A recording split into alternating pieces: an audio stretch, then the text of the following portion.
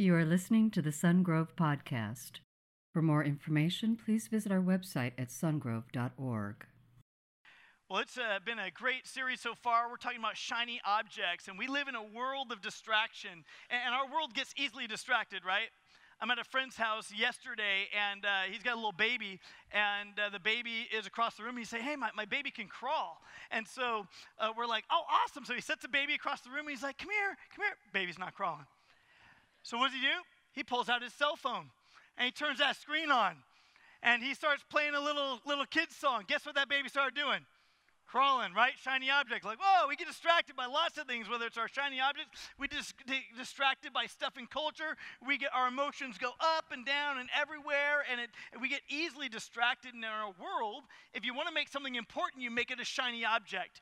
You come along and say, if it's important, we got to make a shiny object. And if you're an athlete, that's what you're competing for. And if you're in the workplace, that's what you're hoping to get. And if you are building a monument, you want to build it as a shiny object. And so you might have something like the Dome of the Rock, or you might give somebody a wedding ring, or you might try to win a Vince Lombardi trophy next weekend.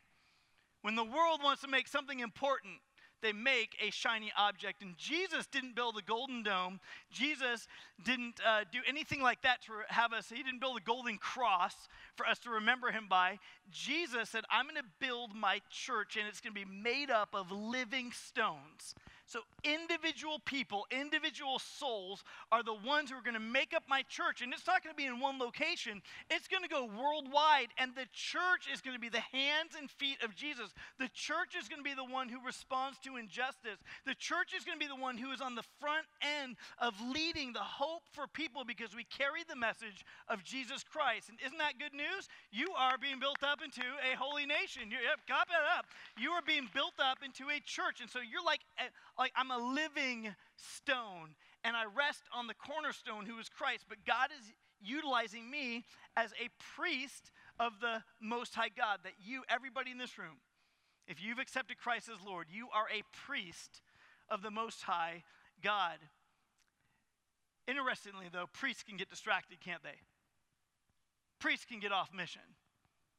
Priests can begin to respond to culture, and they can get distracted. Priests can begin to respond to the needs of people and get distracted. Priests can start to think, you know what? Some of our ways of being a priest are inconvenient. Maybe we ought to live our own way and do things our own way. And that's where the people of Israel were. God had become really to them an afterthought. God wasn't the forefront of their thinking. He was something they reacted and reached back for when they looked at the condition of their culture. And you'll remember, as we looked last week, we saw that the people of Israel took the Ark of the Covenant. They went out to battle, and they didn't take the Ark with them. They went out to battle, and 4,000 men were killed in battle. They regrouped. They said, what's wrong? They said, we don't have our shiny object. We better take our God blessing with us. So they tried to go back and get the Ark of the God's covenant with them, and they carried it out into battle, and this time 30,000 people get wiped out in the nation of Israel in that fight, and they lose the Ark. The Philistine people, the enemy, capture the shiny object. They capture the Ark. They take it back to their temple where their god, a big statue named Dagon, is, and they put the Ark out in front of Dagon. They came back the next morning, and the statue of Dagon has fallen face down in worship before the Ark of the Covenant. And they say, this is terrible, and they stand him back up. Then they come back the next morning, and the statue is face down in worship before the Ark, but this time its hands and its head are cut off, and they're put at the threshold of the temple. And God begins to judge those people. The people in that town begin to get disease. They begin to get inflammation. They begin to get tumors, and they begin to die in droves. Rats, the scriptures say, come throughout, and all this thing is happening, and people are afflicted in this ways in these various different cities. And so one city, Ashdod, is saying, get rid of the Ark. It must be the Ark. Let's send it to another city. So they send it to another city. Then those people start to get disease. Then they're like, it must be the Ark. Let's send it to another city. And as it's coming to that city, the people of that city are like, no, thank you. But they didn't. But they came to the city anyway, and they start to die, and they are in chaos. They'll do anything they can to get rid of it, and that's where the story picks up. If you have your Bible, open with me to 1 Samuel chapter 6. In your program, you have an outline. I'm going to have you take that out as well. If you need to grab a pen in front of you, do that. Sometimes when you and I write things down, we remember them far greater than if we just hear them. On the back of your program is some important information about your year-end giving statements for those of you who want to pay attention to that. But on the front of your program is where we'll be in the scriptures today. 1 Samuel chapter 6, beginning with verse 1. When the ark of the Lord had been in Philistine territory 7 months, the Philistines called for the priests and the diviners, and they said, "What shall we do with the ark of the Lord? Tell us how we should send it back to its place." And they answered, "If you return the ark of God to Israel, do not send it back to him without a gift. By all means, send a guilt offering to him. Then you will be healed, and you will know why his hand has not been lifted from you." And the Philistines asked, "Well, what guilt offering should we send to him?" And they replied, how many? 5, right? 5? 5 gold tumors and how many rats? 5 rats, according to the number of the Philistine rulers, because the same plague has struck both you and your rulers. In other words, nobody's exempt.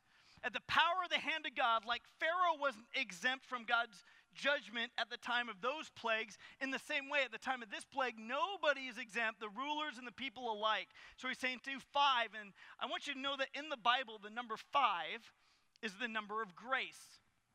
Number 5 is the number of grace, and the Bible utilizes numbers. And so let me ask you just a couple things. How many smooth stones did David pick up when he went to face Goliath? 5, right? How many books of the Bible make up the Torah, the Old Testament law? 5, right? Keep working with me here. How many loaves of bread did Jesus multiply to feed 5,000 people? 5. How many Levitical offerings are there? 5. You might not know, but now you do. How many senses do humans have? 5, right? Unless you're Spider-Man. How many husbands did the Samaritan woman have? 5, right? And how many fingers do you have? No, 10. You have 10 fingers. Unless you had an accident. Yeah, I'm just testing you. The Philistines, they wanted freedom from God's judgment, and the plague had begun to strike them. And it's interesting because we wonder, well, what exactly was that? And while the scriptures don't tell us, here's the name of the disease, all we know is the conditions that were happening, the symptoms, and what were the conditions. And so it's interesting because the Hebrew tells us a little bit more than just our translation to English does. It says that they experienced tumors, these swelling in the secret parts.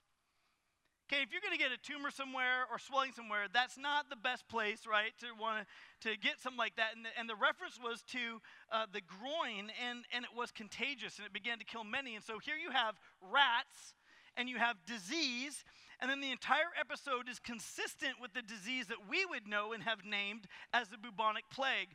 In bubonic plague, fleas of the rat are able to transmit to the humans the pathologic bacteria which invades the human body, causing fever and buboes, which are large, soft swellings in the armpit and the groin, right? Not great places to get that stuff. Without treatment, the mortality rate is 60 to 90%. And these people are desperate, whether it's that or just some other judgment of God. What we know is that they were getting tumors, this swelling in these places, and that rats were prevalent in their land at the time after they got the Ark of the Covenant, and they're desperate. They're willing to do whatever it takes to make it stop. So they call in their magicians, their diviners, and say, well, what should we do? And the scriptures pick up at verse 5. Make models of the tumors and of the rats that are destroying the country, and give glory to Israel's God. Perhaps he will lift what? His hand. Remember, his hand has been against them. His hand from you and your gods and your land. Why do you harden your heart as the Egyptians and Pharaoh did when Israel's God dealt harshly with them? Did they not send the Israelites out so they could go on their way? It's very interesting at this point because Israel has begun to treat God like an afterthought. Did God free the Israelite people from the Hebrew people from the slavery to Pharaoh in Egypt? Absolutely. But they kind of thought, like, that's an after God. I'm going to just reach for God like a shiny object. But here now it's interesting because the Philistines, they actually are remembering Israelite and Egyptian history better than the Israelites were. They're actually showing more respect for God in this moment than the Israelite people were doing. And part of that's because they're facing this massive plague, but they're just saying, listen, let's learn from case history. When the hand of God was against the Egyptians, they finally relinquished, let it out, and that's when all those plagues stopped. Let's not be like them. They're saying, let's figure out how to send this thing back. They actually were beginning to treat the Ark of the Covenant with more respect than the Israelite people were. By the way, as we read the scriptures, how many Philistines looked inside the Ark of the Covenant? None. That's right, none. Of what we read in the scripture, none of them were like, hey, we got the Ark, that's great, let's put it in our temple. By the way, let's peek inside the box. What's in that thing? None of them. We don't have any indication that any of them took a peek, looked in the box, figured out what was going on there. They just said, hey, we got this shiny object, we're going to gloat over it. And that's when the plagues began for them. 1 Samuel chapter 6, verse 7. Now then, get a new cart ready with 2 cows that have calved and have never been yoked. Hitch the cows to the cart, but take their calves away and pen them up. That's important. Take the ark of the Lord and put it on the cart, and in the chest beside it, put the gold objects you are sending back to him as a guilt offering. Send it on its way, but keep watching it. And if it goes up to its own territory toward Bet-Shemesh, then the Lord has brought this great disaster on us. But if it does not, then we will know that it was not his hand that struck us, but that it happened to us by chance. They're saying, how do we know this disease is actually the judgment of God, or it's just a disease that happens to travel around? How do we know? We've got to know. And so if you're taking notes today, you got to realize that first, if the ark heads straight to Israel, they'll know it's God. It's God. And secondly, if the ark doesn't cross the border, they'll know it's chance. See, they're down on the plains. They're down on like the Central Valley. And they're going to send this ark up. They're going to send it back to the town. The town would be in the foothills. Like if we tried to send it up to the foothills, up I-80 and we started going that way, as you hit El Dorado Hills and so forth, as you go that direction, that they would kind of send it up to where the Israelite people were, because right now the Philistines have the Central Valley. They're going to say, we're going to send it back, and we know if it goes up there, then it's the Lord, but if it comes back to us, this disease was just chance. So what do? How do they do this? How do they make this an impossible test? Well, they conduct the mad cow test. It's actually a mad cow test. You say, how do you know that? Well, what they do is, I got to let you know that like here in Elk Grove, there are a couple nights a year where Farmer Pete, who lives just to the south of our house, separates his cows from the babies. And that night, the first time we moved here and the first time we heard it, normally we were used to like cow, go out in the winter and it smells like cold cow sometimes. The wind blows, right? And you go out in the summer, it smells like hot cow sometimes in the air. And it's just because we live where we live and there's dairies, right? But there was one night we had our windows closed, it's winter time, and all of a sudden we just hear all night long, because Farmer Pete has separated the cows, the mamas, from the babies, and they're not happy. They're lowing all night, and it's not like a happy lowing like, the cattle are lowing, the baby awake. No, it's angry cow. No wonder the baby woke up. It's like, it's when the cattle is not happy because the babies got separated. And what they're saying is, listen, what we're going to do is we're going to go ahead and separate the mamas and the babies. By the way, these cows have given birth. They've never been separated from their calves. They've also never been yoked to a cart. Like they don't have a clue what to do if they get yoked to a cart. One's not a veteran and one's a newbie. No, it is 2 ones who have never been separated from their babies, and we're going to pen the babies up. Okay? It is a mad cow test, because any cow, they just know, that for the normal thing, any cow is going to not walk, and it's going to try and get over to the pen where its babies are. I saw a video this week where they have designed this genius thing for such an item, and that is when you're a farmer and you have your ATV and you're riding around, they have this cage that rides off to the side of you. And what happens is you ride this cage up and you flip a door open with a latch, and you scoop up the little baby cow, the baby calf, and the door closes, and then the farmer is able to stop his ATV, step off into, he's still caged, and he puts the little cow in the back, and the mama's able to come around and sniff the cow at the back of the ATV, but she's so nervous, she's like angry, but the farmer's able to get in there, do his checkup, do what he needs to do as a farmer for a first checkup with the calf, and then he hits another latch that opens the door, the baby jumps out with mama, and it's like genius. Well, why would they build like a cage like that for farmers? Because when you got a cow separated from his babies, watch out. It is an angry cow. And so this is what they do. So it's 1 Samuel chapter 6, verse 10. So they did this. They took 2 such cows, and they hitched them to the cart, and they penned up their calves. And they placed the ark of the Lord on the cart, along with the chest containing the gold rats and the models of the tumors. And then the cows went straight up toward Beth Shemesh, keeping on the road and lowing. Why? Because they're angry, right? They're mad. We don't like this. They're lowing all the way. They didn't turn to the right or to the left. And the rulers of the Philistines followed them as far as the border of Beth Shemesh. Now the people of Beth Shemesh were harvesting their wheat in the valley, and when they looked up and saw the ark, they rejoiced at the sight. And the cart came to the field of Joshua of Beth Shemesh, and there it stopped beside a large rock, and the people chopped up the wood of the cart, sacrificed the cows as a burnt offering to the Lord. Let me just time out here real quick. You need to realize some of the illustration that's happening here. On the road from this area, from Ekron up to Beth Shemesh, there's one road that goes up and it gains elevation. I mean, it is uphill. It's not where the cows would want to go, right? On that road, there are 2 roads that dive off either direction and lead them back down into the valley. Those cows could have, anyway, they could have started walking and been like, no, we're going back to our babies. And at any time, they could have turned aside. But they didn't. All the way, they go up. And they arrive at the place in that town at Beth Shemesh, and they get there and they stop beside a large rock. And here's what I want to point out to you for just a moment. What I want to point out is this, that God provided everything needed for the offering. A rock, like an altar, wood from the cart, and cows to sacrifice as a burnt offering to him. God provided everything they needed. Like they were out in the fields working. They didn't have any preparation. But here comes this thing, and instantly they realize the Lord has provided what I need to worship him. And so what happens is, right, God provides, this should encourage you.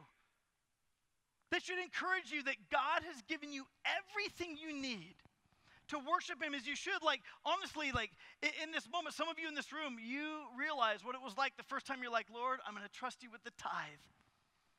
I'm not sure that you've given me everything I need to worship you as I should, and you tested the Lord in this, and you found out that God did more with 90% in your life than 100% you were doing on your own, that he's given you everything. Some of you walk in this room and you're like, I got to church and I'm surprised because the place didn't burn down. Because you just think of your own life, and you're like, what am I doing in a church? And what you need to realize is through Jesus, his sacrifice on the cross, God has provided righteousness available to you. That God has provided everything you need, even when you've run away, even when you've gone your own direction, everything you need to worship him as you should. But there's a very real evil one who wants to tell you that you should be ashamed, that you have thwarted the plans of God, that you are not a good person. He wants to use every means possible to try to restrain the people of God from worshiping the living God. Listen, if this is any encouragement to you this morning, I want you to know that God has already provided everything you need to worship him like you should. Goes on, it says this, verse 15, the Levites took down the ark. By the way, the Levites were the priestly order. They took down the ark of the Lord together with the chest containing the gold objects and placed them on a large rock. On that day, the people of Beth Shemesh offered burnt offerings and made sacrifices to the Lord. And the how many rulers? 5, right, of the Philistines saw all this. How did they see it? It was a straight road up that hill, and they could watch it go the whole way. They saw all this and returned that same day to Ekron. And these are the gold tumors that the Philistines sent as a guilt offering to the Lord. One for each for cities, right? Ashdod, Gaza, Ashkelon, Gath, and Ekron. And the number of gold rats was according to the number of Philistine towns belonging to the 5 rulers, and the fortified towns with their country villages. The large rock on which the Levites set the ark of the Lord is a witness to this day in the field of Joshua of Beth Shemesh. Land in those days, and to this day in Israel, is owned by families, and it's carried through generation among families. That's the way it works. So even years later, people could look back and say, this rock, this big rock right here, is the one that was in the field of the family of Joshua here in Beth Shemesh. And some of you are like, Dave, it says Beth Shemesh. But it really doesn't, because in Hebrew, the TH is a hard T stop. It's Bet Shemesh. but that you could look, the people of Israel could look and say, this is the rock. Even years later, this is the rock that God had the cows, the mad cows, wander up to. He provided everything it was needed for a sacrifice to be offered to him by the people of God. And I want you to know on your outline, God is your source. He will provide for me to worship him as I should. God is your source. Some of you think mistakenly that you have to be your source. You think it's all up to me. I've got to do it. I've got to come up with it. I've got to manufacture it. I got to pretend, or I got to try and reach deep inside and bring something that I don't know if I have there with me. And what do I do if my heart feels cold toward God? And what do I do if I don't feel like I'm in right standing? And what do I do if I don't feel I have enough money? And I want you to understand that God has already done everything that's needed for you to worship him as you should. He's put no barriers. God hasn't put barriers out there that prohibit you from worshiping him as you should. In the Old Testament, there were a lot of barriers. You couldn't go into the house or the courts of the temple of God unless you washed, unless you were clean, unless you were cleansed. But at this point in time, listen, God is showing for you and me a step of courage. I hope it encourages you that if you are scared, like, Lord, I'm scared to risk and do this. I'm scared to honor you like I should, that God is saying, listen, take courage, take heart from this. I have already done it. I've already provided everything you need to be able to worship me as you should. You can come as a worshiper and be free. You can come and reflect worship back to me without fear of condemnation. You can approach God's throne boldly. He loves you. He's already done the work. But before we go on, I want you to realize that this was still a time when people did as they pleased. See, in the 7 months the ark had been gone, people had not repented. In fact, if anything, they had just shoved God away, and then they had this major setback, this disappointment. They lost the ark, and they said, basically, you know what, we lost the ark. We're so upset about it, and God must not be with us, so they just ran back to their own tent and did as they pleased. They continued to do whatever they saw fit to do. But now, the ark comes back to them, but they're kind of unchanged. And so God is going to do something here that seems crazy to us. But God's going to do something here where he corrects people's disobedience, but he also assures them of his love.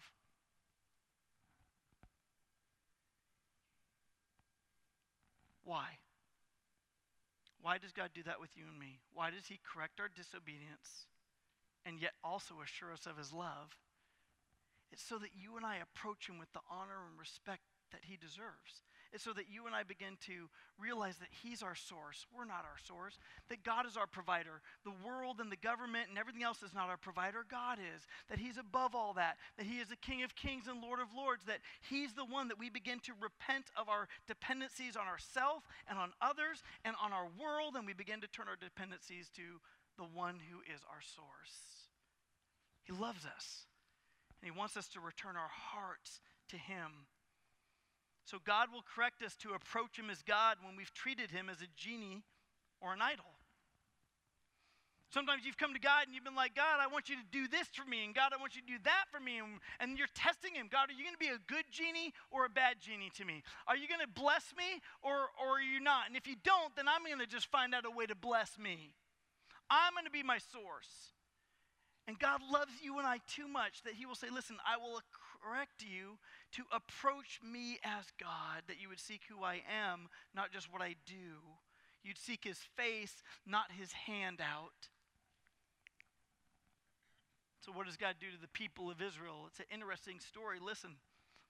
In 1 Samuel chapter 6, a very true historical account, verse 19. But God struck down some of the inhabitants of Bet-Shemesh, putting 70 of them to death because they looked into the ark of the Lord. And the people mourned because of the heavy blow the Lord had dealt them. And all the people of Bet-Shemesh asked, who can stand in the presence of the Lord, this holy God? To whom will the ark go up from here? What are they saying? They say, to whom shall the ark go up? We just got it back. And now what are they doing? They're trying to get rid of it. We just had 70 people die. Let's get rid of this thing. They're doing the same thing as the Philistines. Let's get rid of it. And then they sent messengers to the people of Kiriath Jearim, saying, the Philistines have returned the ark of the Lord. Come down and take it to your town. So come down, because they're up in the forest. They're up, in fact, Kiriath Jearim means city of the forest or of the woods. And they're saying, come on down from the forest level, come down to the foothills, get the ark, and take it back up to where you are. We got to ask them, why do these people die?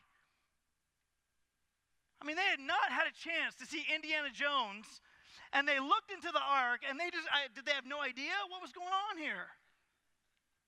Why did they look in the ark? Why was that such a bad thing? I mean, you'd think it was almost responsible, right? Like the ark got taken. We would read it and go, it makes sense. Like the ark got taken by the Philistines. It now comes back. They want to make sure there's still stuff in it.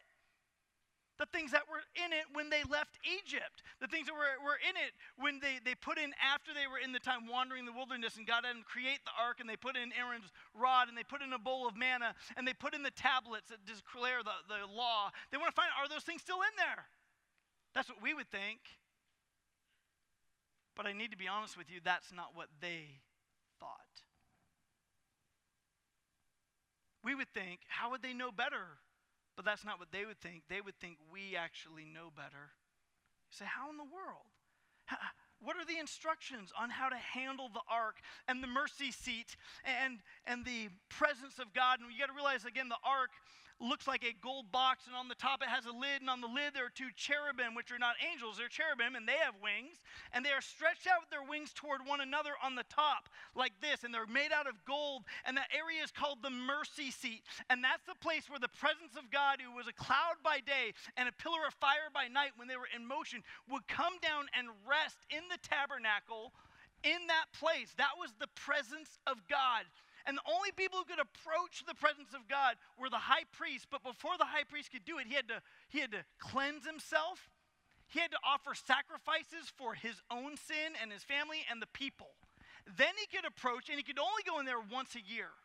So it wasn't like an everyday occurrence either. And if he didn't do any of those things, man, he was a dead man, because it was approaching the presence of Almighty God. So they give some instructions. This is very important information. Back in Numbers, which is information that these people would have and they would know and they would have memorized, Numbers chapter 4, verse 5 says this: when the camp is to move, Aaron and his sons are to go in and take down the shielding curtain and put it what? Over the ark. So the priestly order had three different distinctions. There were three families involved, and each one had his place, his work to do when they would move the holy objects. And so what would happen first is you'd have the ark, and you'd have Aaron and his sons, the common priests. They would go in, and they would cover up the ark and the show table and other things, making it ready for the move. Then they would pack up, the tabernacle. Then the Kohathites, who were another family of priests, they would then come in and do their work of actually moving with poles the ark. Okay, so that's what happened. Look at Numbers 4, verse 19. So that they may live and not die when they come near the most holy things, do this for them. Again, Aaron and his sons go in to the sanctuary and assign each man his work and what he's to carry. But the Kohathites must not go in to look at the holy things, even for a moment, or they will die. So again, Aaron and the common priests go in and they cover up the ark. And then the Kohathites go in and then they do their work to move the ark. And so Aaron and his sons were not to move the stuff. That was the work of the Kohathites. And so everybody had their prescribed order. Everybody had their prescribed work. And it's kind of like this. I tried to think about, how do I describe this to you? It's kind of like this. It's kind of like you're going to move, and it's like the movers pull up in the truck, and they come up, and they sort through everything in your house before they move it out, before you've boxed it up. Would that feel like a violation to you? Of course it would, right? Unless you're paying them to box all your stuff up because you're lazy. And you got a business who's like, yeah, we'll do that for you. Like the military, they do that for you. But that would be violating, wouldn't it? Have somebody digging through all your stuff, boxing it up, and then carrying it out. No, our job is to pack it up. Then the movers come in and they take boxes that they shouldn't know what's in there to their truck, and they should move it. That's kind of the idea.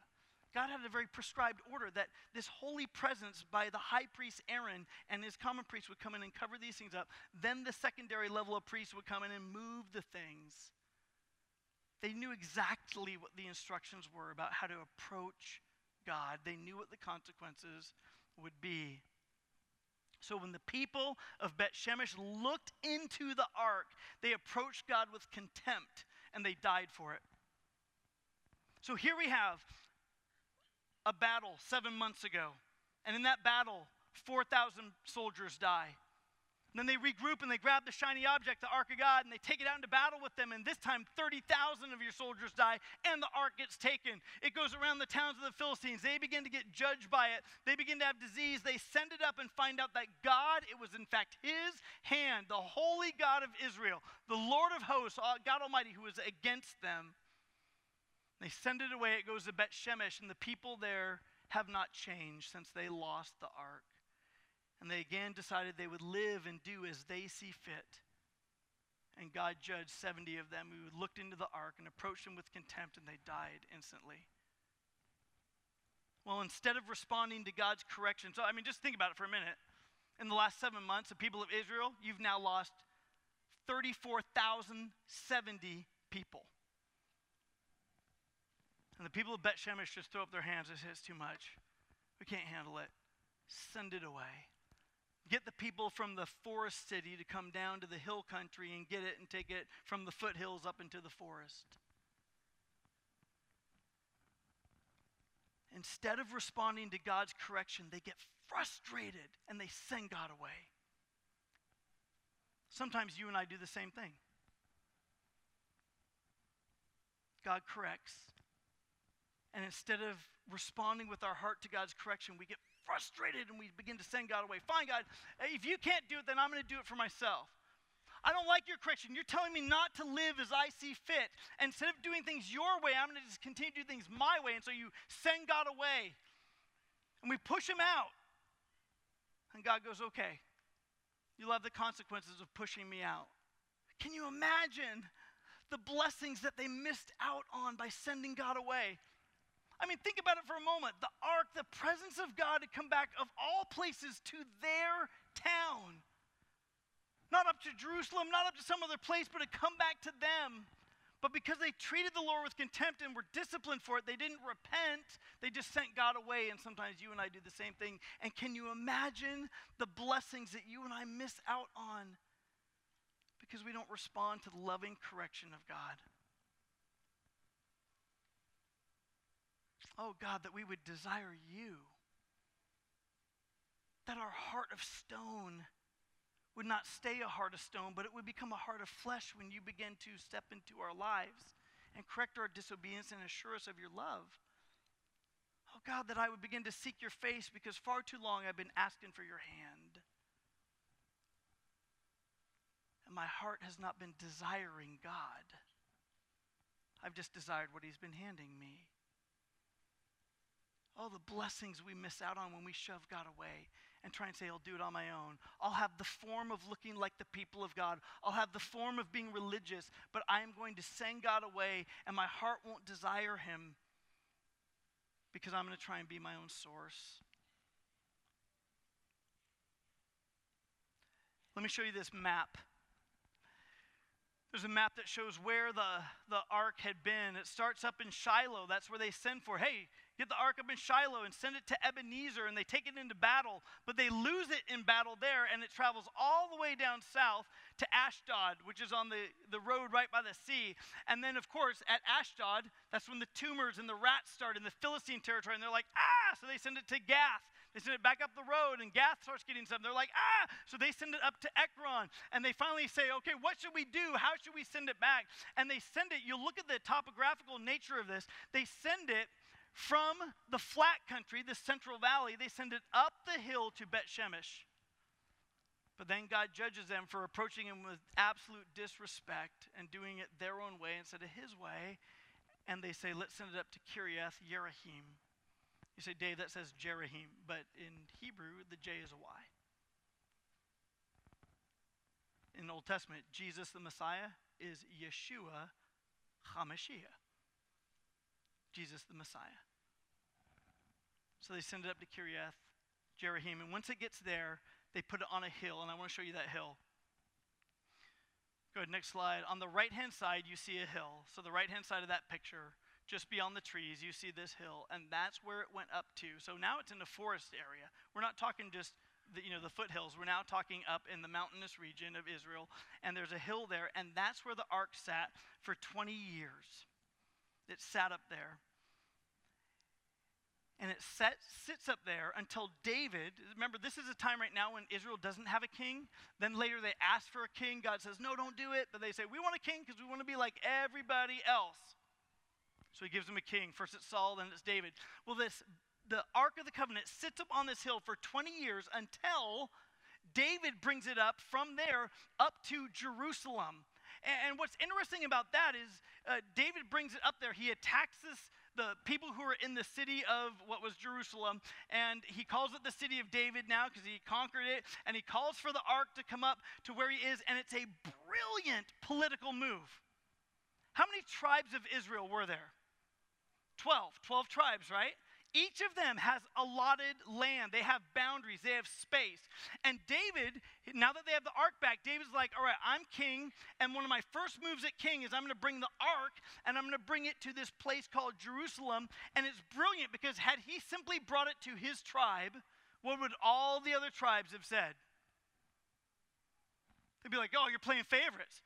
Right? How come your tribe gets it instead of our tribe? Why is the capital got to be in your tribe and not like ours? Is our tribe less important? And you could just imagine that there might be some Jewish argumenting, going on at that time, and some snobbishness and turning their nose. But David makes a brilliant political move because he brings it to a place and establishes a capital in an area, a territory that is not assigned to any of the 12 tribes.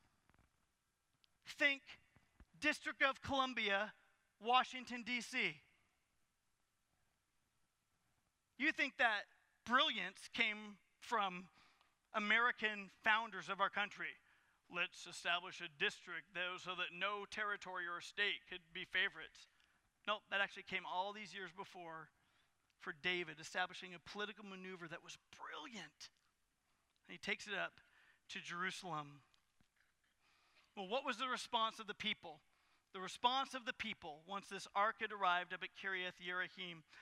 Chapter 7 of 1 Samuel, verse 1. So the men of Kiriath Yearim came up and took the ark of the Lord, and they brought it to Abinadab's house on the hill and consecrated Eleazar his son to guard the ark of the Lord.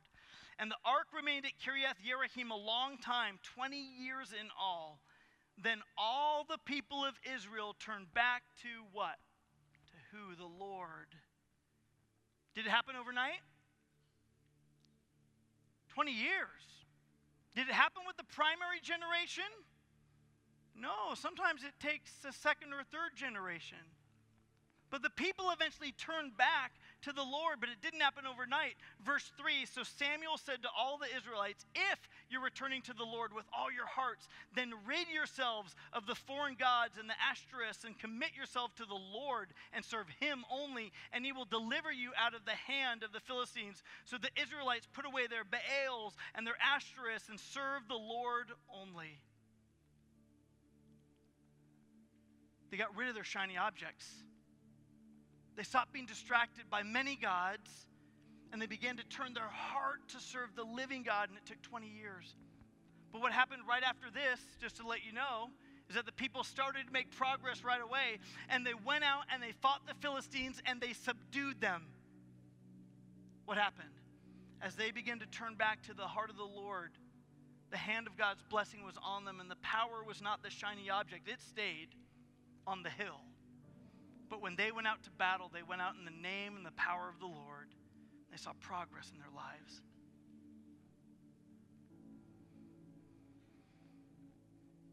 Because of Jesus, you and I have direct access to God. You and I love him. We have direct access to him. We want to seek his face more than his hand. Some of you, you'll do this. You know God loves you. You know it. But you don't believe it.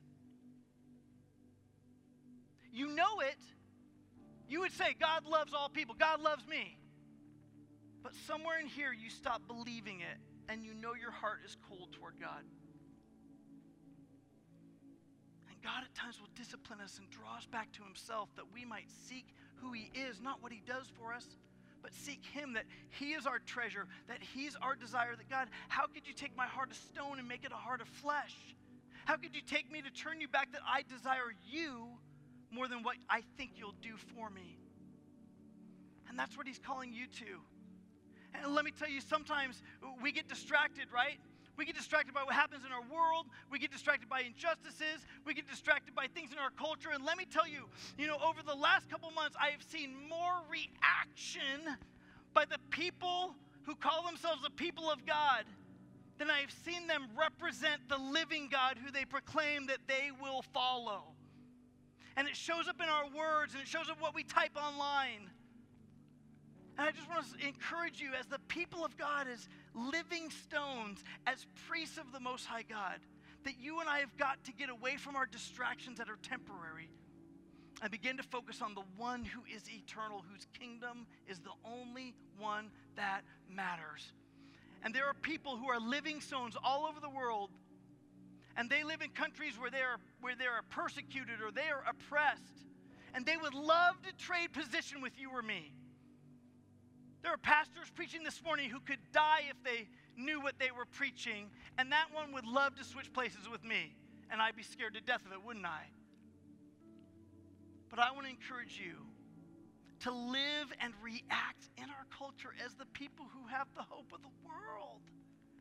That we have Jesus, and our beliefs do matter, but people matter more. And if our beliefs cause us to mistreat people, then something's wrong with what we're believing. And God might come along and say, let me turn you back to desire my face and my hand. And that I will be your source, I will be your hope. Because these distractions of the world are turning your heart cold and against one another. With your heads bowed, your eyes closed. If you're a believer in the Lord Jesus Christ,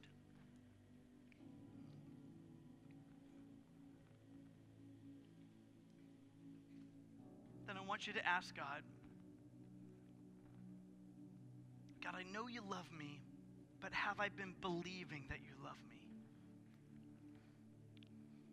Have I been believing that you're my source? Have I been believing that I can trust you, that you're my hope?